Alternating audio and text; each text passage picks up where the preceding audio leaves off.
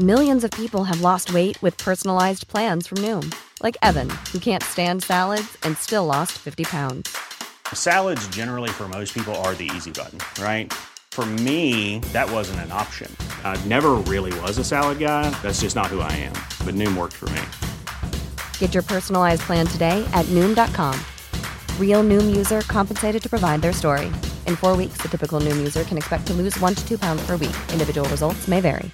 Cool fact, a crocodile can't stick out its tongue. Also, you can get health insurance for a month or just under a year in some states. United Healthcare short-term insurance plans, underwritten by Golden Rule Insurance Company, offer flexible, budget-friendly coverage for you. Learn more at uh1.com. There's never been a faster or easier way to start your weight loss journey than with PlushCare.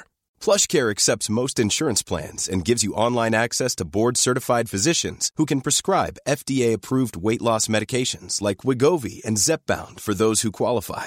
Take charge of your health and speak with a board-certified physician about a weight loss plan that's right for you. Get started today at plushcare.com/weight loss. That's plushcare.com/weight loss. plushcare.com/weight loss. Hello and welcome to the Mummy Movie Podcast, where in this episode we are looking at a true classic, Indiana Jones, Raiders of the Lost Ark from 1981. In terms of the format of the episode, we shall start with a little background information on the film, then a section on the historical accuracy, and finally I shall review the film, saying what I like and dislike about it, and then rating it out of 10. Right. You are a legendary archaeologist who has just returned from Peru, where you only just escaped with your life. After teaching a class, a man you have known well for many years leads you to 2 army intelligence officers who want you to go on a secret mission. Little do you know that you are about to go on an adventure of a lifetime as you try to stop the Raiders of the Lost Ark.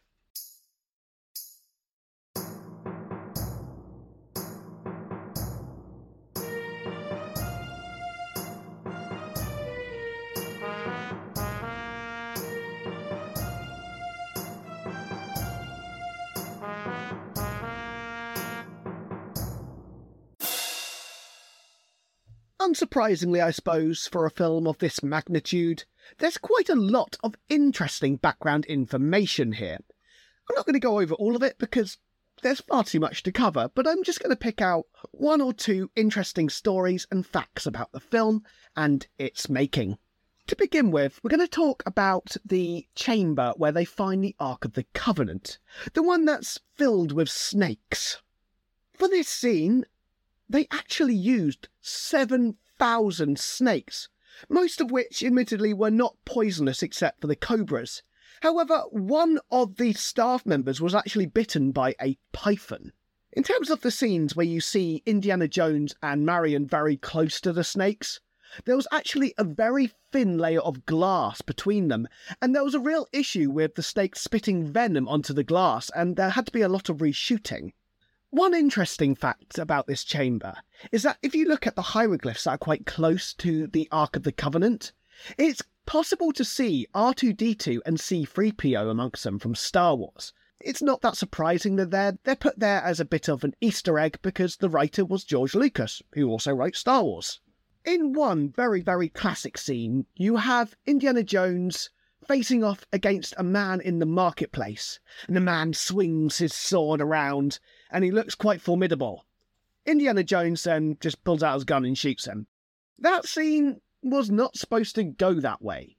Originally, the idea was to have Harrison Ford whip the sword out of his hand and then there to be a bit of a fight between them.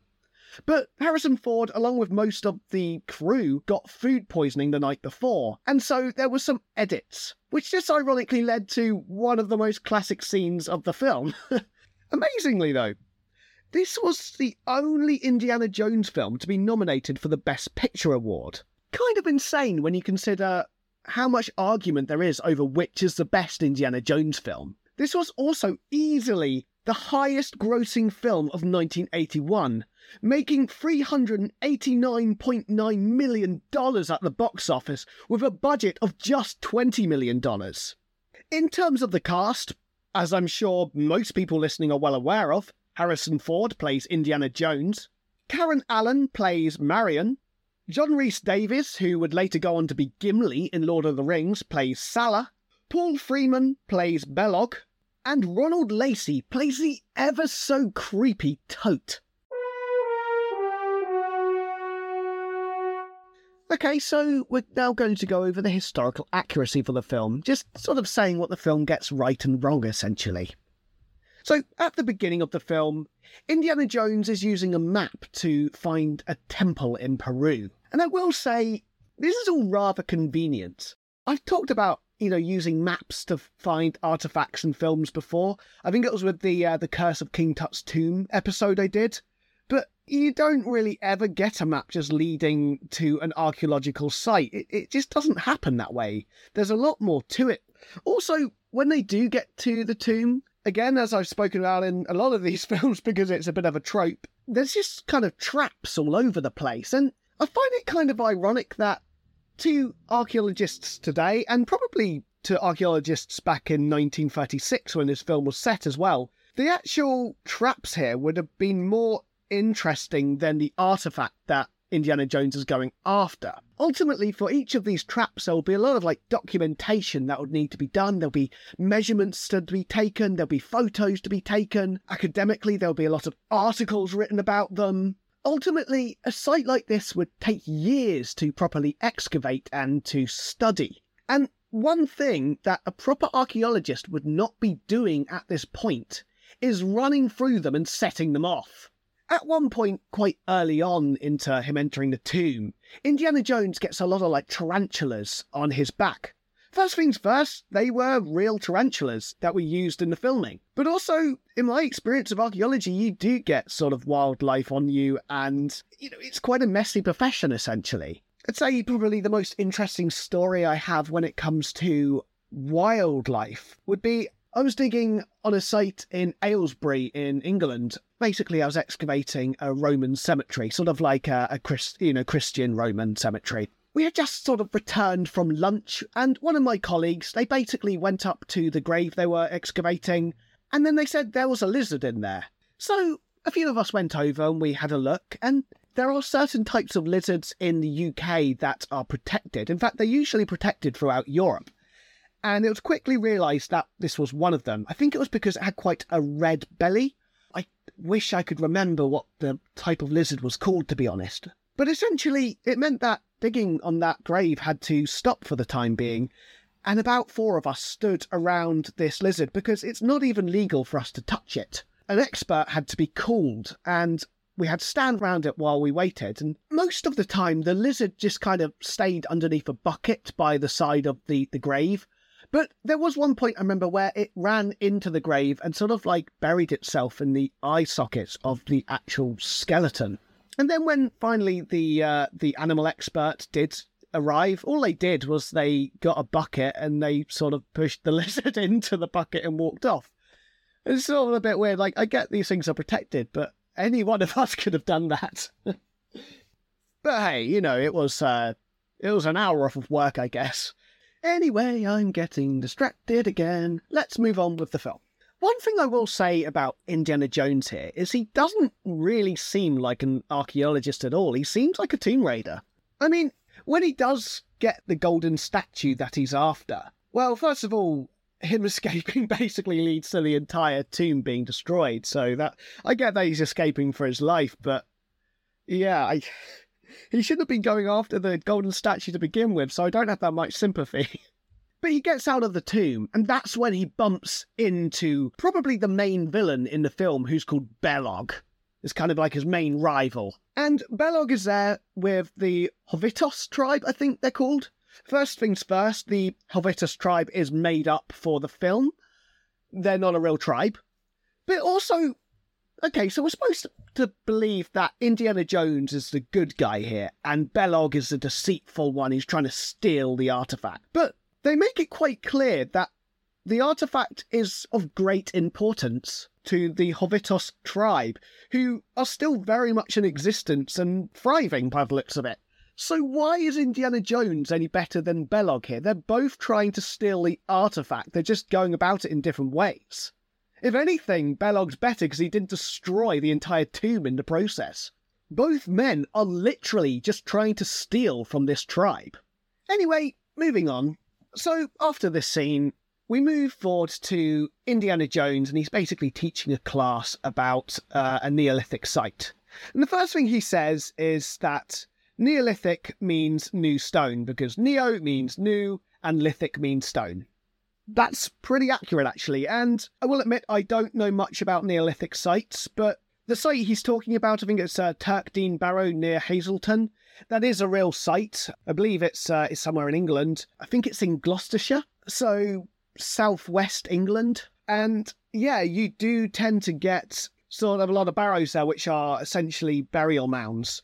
From what I understand, the actual excavations there didn't happen until the 1980s, but more or less this is actually not that bad in terms of history.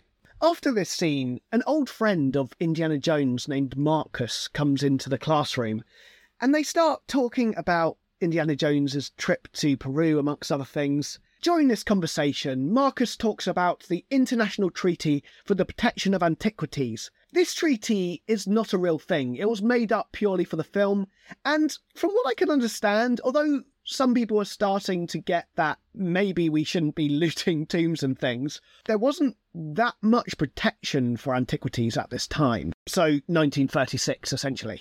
The first kind of treaty I can think of that would deal with the actual protection of antiquities would be the Hague Convention for the Protection of Cultural Property in the event of an armed conflict from 1956. But as the name kind of suggests, that was more for potential war more than anything.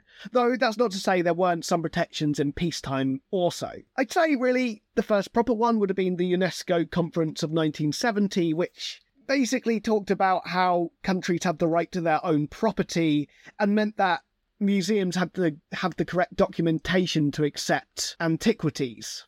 But, I mean, I'm not going to go into that too much because I've spoken about that in previous episodes. The main one, I think, would probably be part 2 of The Mummy 1959.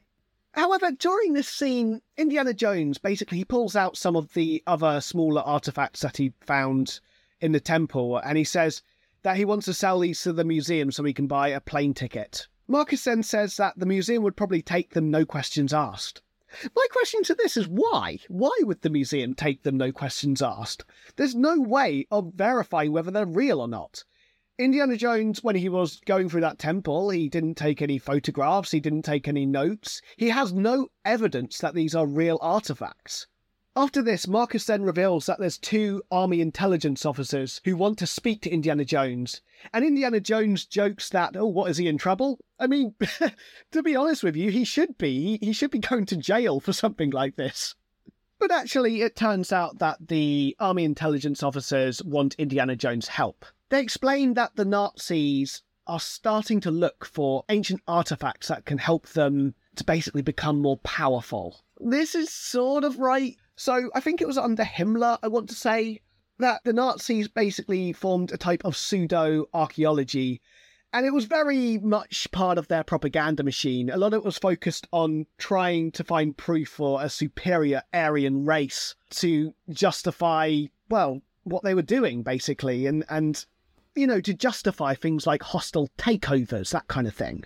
And to also sort of instill a kind of nationalistic pride in the German people with the idea that they were kind of almost like the cradle of civilization. It was nasty stuff, as is unsurprising considering we're talking about Nazis.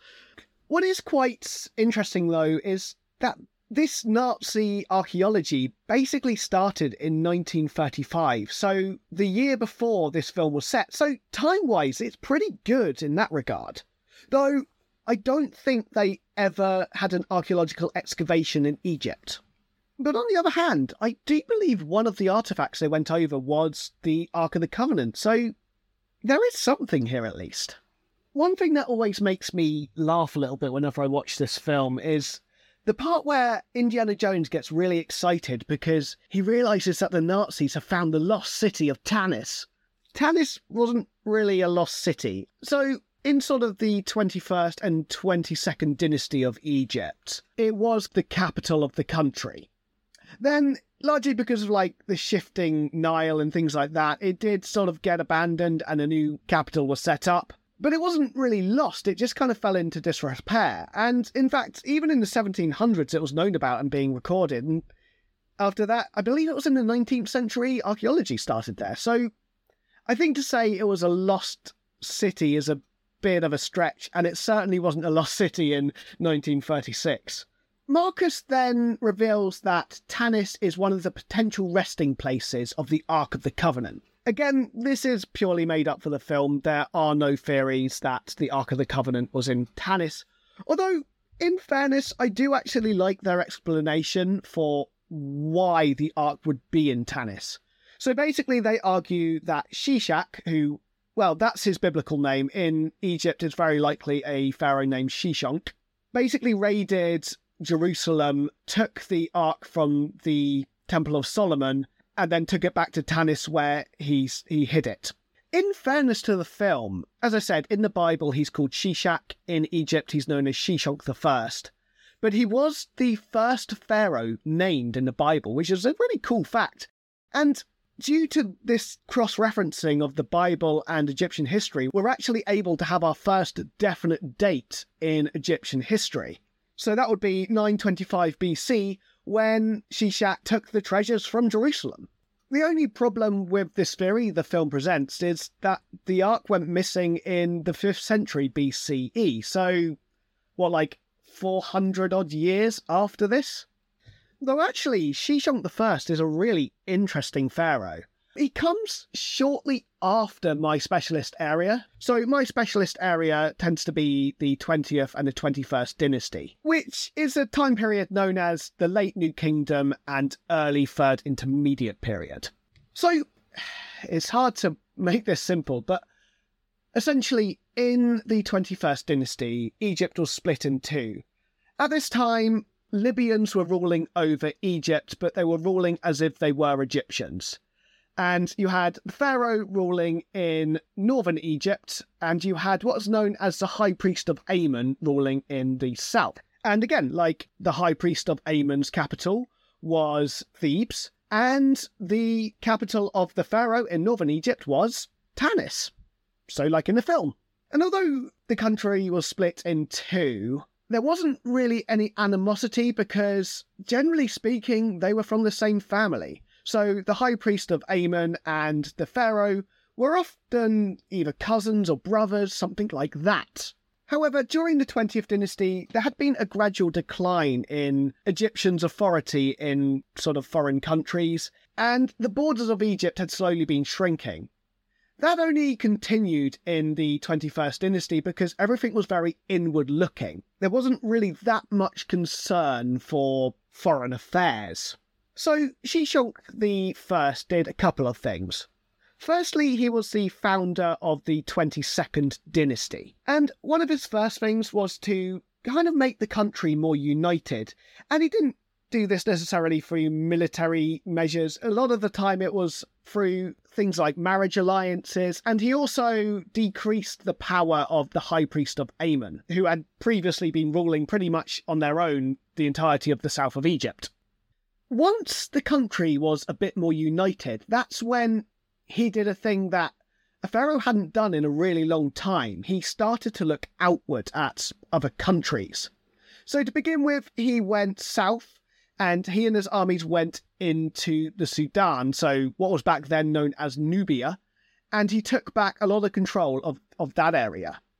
However, after that, the army marched back up through Egypt and went into Palestine, and he started a campaign there.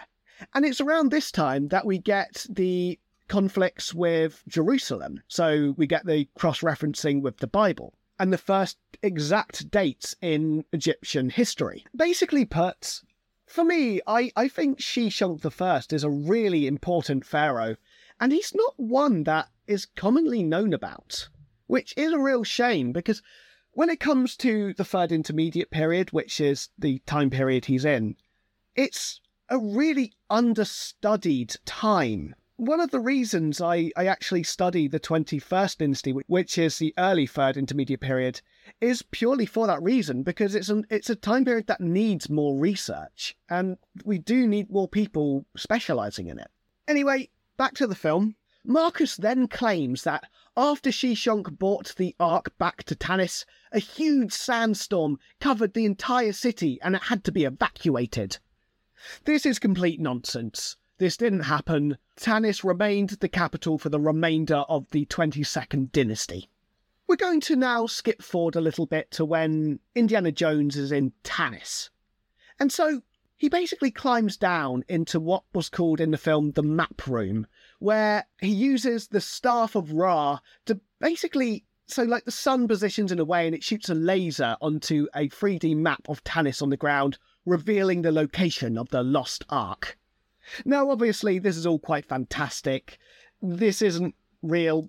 Not even the map room isn't something that the Egyptians had. That's not an Egyptian concept. However, the location he's in does look quite nice. I will say the actual entrance he comes down from is entirely not Egyptian. It's not the correct architecture. But when you got past that entrance, the actual area they're in looks quite a lot like an Egyptian tomb, and it does remind me a bit of the workman tombs from Deir el-Medina, just in a slightly bigger size.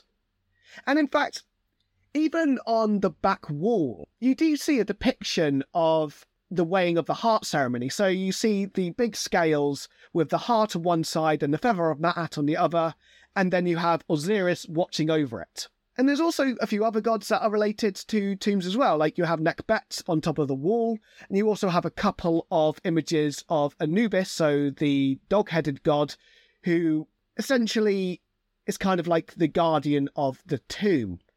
I've spoken a little bit about Anubis in my episode on the Mummy 1959, so once again I'm going to tout that episode and say if you want to know more about that, listen to that episode. But basically, because of this staff, Indiana Jones finds out where they need to be digging. And he exits the tomb, and basically there's a big excavation going on, run by the Nazis, but they're digging in the wrong place. So he takes a few diggers to the correct place and starts digging to find the tomb. My first thought when I saw this was, how are the Nazis not seeing this random group of diggers digging in a completely different place? But then, on second thought, I thought fair enough, actually, because the actual excavation that the Nazis are running here is a complete mess. Like, there isn't any structure whatsoever, and it really doesn't represent an archaeological site whatsoever. And again, this kind of goes back to what I was saying earlier. There's a lot of people digging, there's a lot of animals wandering around, but you don't get anyone taking notes, you get no one taking photographs or anything like that, you get no documentation. And fair enough, you could argue maybe that's because that's not what the Nazis were trying to do. But I still feel they would be doing some documentation. After all, surely they've got to show their results to someone at some point. The final thing I want to talk about in this episode is the actual Ark of the Covenant itself.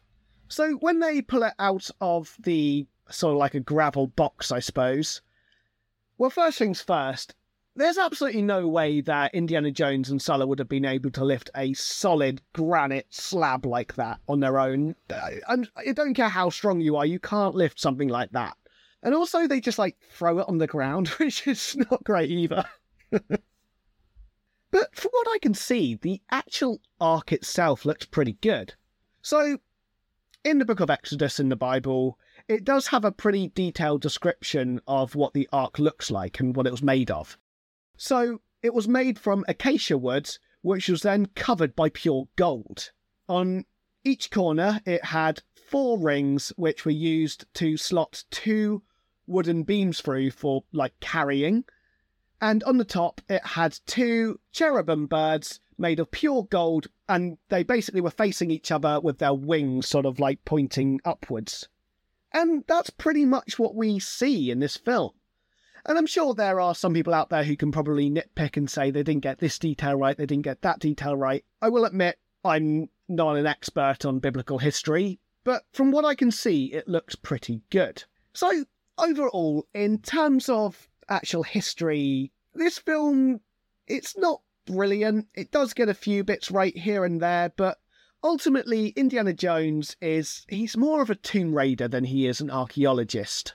And just generally, the way they depict archaeology in this film is really, really bad. Also, they talk about Tanis being buried by a massive sandstorm, which is completely fabricated. However, on the upside, they do mention Shishonk the First, and they call him Shishak as he's called in the Bible, which is quite cool. They do get the Ark of the Covenant looking pretty good, I think. And when Indiana Jones is in the classroom, although he's talking about things that haven't happened yet, the history there is pretty decent.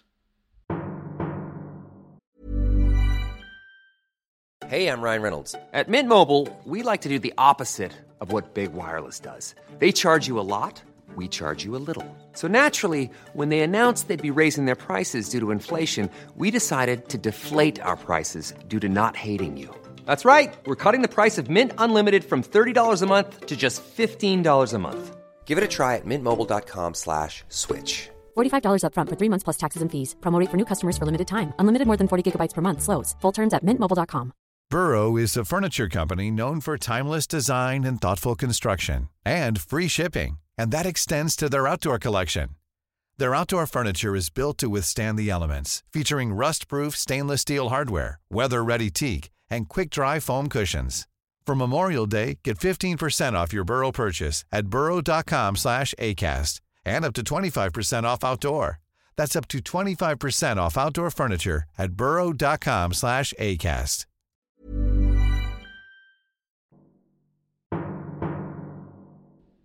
Okay, we have now arrived at the review section of the episode. So here I'm just going to talk about what I like in the film, what I dislike, and then rate the film out of 10. So I am going to start with the parts that I quite liked.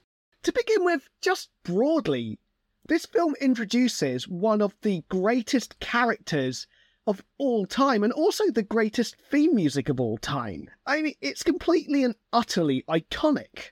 And it doesn't matter whether it's this first film, whether it's the Temple of Doom, whether it's Raiders of the Lost Ark, even whether it's Kingdom of the Crystal Skull, and I guarantee even this new one that's coming out that I know the reviews aren't looking brilliant for, but I'm still really excited for. Every time I see Indiana Jones and every time I hear that theme music, I just get a tingle down my spine. It's iconic. Also, just in general, there's so many classic scenes in this film. Like, just off the top of my head, you have the boulder scene at the beginning, you have the scene with the guy with the big sword where Indiana Jones just shoots him, you have the scene with the face melting, you have the scene with the Ark of the Covenant going into the warehouse. How can anyone not love that? Also, just in general, I mean, this film was directed by Steven Spielberg, and all of Spielberg's films just, I can't really even explain it. They just have this kind of presence to them that's so undeniable. I think the only thing I can think of that isn't Spielberg that has it is probably Stranger Things, but that's largely because they're trying to replicate it. And let's face it, Stranger Things is great, in my opinion anyway. But when it comes to Raiders of the Lost Ark, I quite like the fact that the acting and the script is a little bit over the top, in a very kind of like early adventure B-movie kind of way. And it's quite clear that this is deliberate because this film is based off of those B-movies. But it really works for the film, and it really works for the style of Spielberg, I feel. Especially considering the fact that we're throwing George Lucas in, who, let's face it, George Lucas, he's a great writer. He there's no denying that. He's made some of the best series of all time. But I do feel he's a man who's got his extreme strengths and weaknesses, and I feel that him and Spielberg just work so well together. Though he is a really good writer, his style does very much suit this kind of B-movie-esque feel. I will also say, just in general, Indiana Jones isn't the sole reason this film is good, though. Take Marion, for instance. In my opinion, Marion is, well, she's easily the best female in the Indiana Jones series. I think there's an argument that she's the best companion of Indiana Jones in the series as well, although admittedly there are others in contention there, like I would say Salah's in the running as well, as I have a bit of a soft spot for Short Round as well. I quite like him. In fact, going off of topic a little bit, Short Round is actually, or the actor who plays him at least, Ke Huy Quan, has recently got back into acting, and the last film I saw him in was Everything Everywhere All at Once, and it's just a phenomenal film. Like, I really, really can't recommend it enough. In its own right, it's a 10 out of 10 film. But either way, going back to the original points, Indiana Jones is not the only reason this film is so good. You've also got Sulla, who's a fantastic character. You've also got Marion, who's just an awesome character as well. And even when it comes to the villains, like Belloq is a really good villain who kind of works as a sort of darker version of Indiana Jones. Toht is so slimy, and so he's the kind of German who's got the bald head, he's quite sweaty. He's kind of portrayed as quite brutal. And he has that really good scene where he enters the tent and he pulls out what looks like an implement of torture and he starts putting it together and it turns out just to be a clothes hanger for his coat. It's all really funny stuff and they're all just fantastic characters. I can't really praise the film enough for that. Although the whole film is really good, the last 50 minutes or so it just steps up. In that last 50 minutes, you go from the fight scene where Indiana Jones is fighting the actor/wrestler Pat Roach by the plane, to a long car chase where he's trying to get the Lost Ark, to the opening of the Ark, to the face melting, and to one of the greatest endings in film history where we see the Ark being led into the warehouse. It's literally just classic scene after classic scene after classic scene, all with a scattering of really good comedy, like for instance, where Indiana Jones is covered in bruises when he's on the ship with the pirates, and Marion turns the mirror around and actually smacks him in the face. It's just, there's so much to like in this film. However, we have now arrived at the bad stuff. And I will admit, they're quite few and far between, to be honest. I will say, I'm not going to go into great detail because I want to keep this podcast a bit light, but I do find the relationship between Marion and Indiana Jones a little bit uncomfortable. And if you want to know why, I guess just Google that. But there is a hint early on in the film about that. There's also just a few plot holes, not plot holes, but bits that are a bit of a stretch, let's put it that way. Like, for instance, when Indiana Jones is on the pirate ship and you've got the submarine, and somehow, in the space of about, 20 seconds, he swims from the ship to the submarine. And then, as it's going down, first of all, he's very lucky that the hatch isn't locked, so he just opens that and goes down, because I'm pretty sure as a submarine is sinking into the water, that hatch is going to be sealed tight. But then he's very lucky that there's no one at the bottom of the ladder to see him, and that allows him to basically stow away. But even when we're going with this second point, in its own right, it's a bit of an iconic scene, and so although it is sort of a bit of a stretch, maybe a plot hole, it's not really a huge deal. In terms of the reviews for this film, I'm sure you're all going to be shocked, absolutely shocked to know that they're pretty damn good. So on Rotten Tomatoes, it has 93% as a critical score and 96% as an audience score. Then on IMDb, it has 8.4 out of 10, which, to be honest with you, to me actually sounds weirdly low. And, well, general themes and consensuses are that it's a fantastic cast, a great story, an excellent movie, and one of the greatest films of all time. As Indiana Jones is one of my favourite film series of all time, I couldn't agree more. For myself, I can't give this film anything less than 10 out of 10. I absolutely love it. In my opinion, this is a perfect film. What's more, there's a very big argument that this played a big part in my love for history and the reason I became an archaeologist. And I'm certainly not saying it hasn't led to some misconceptions about archaeology and things like that. It absolutely has, but it's also led to so many people becoming archaeologists. Honestly, I do think that this film has earned its space as one of the greatest films of all time.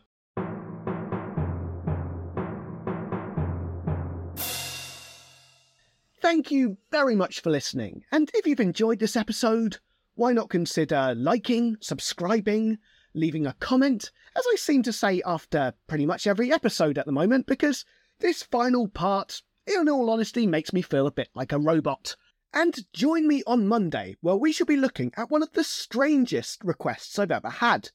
An episode of the spin-off series from Baywatch, named Baywatch Nights. In this episode, named The Servant, our hero, David Hasselhoff, has to take on an ancient Egyptian mummy that has risen from the dead. Because why not, I guess? And then join me again on Thursday, where we shall be looking at Indiana Jones and the Temple of Doom. I really hope that all of you have a fantastic remainder of your week, and see you then.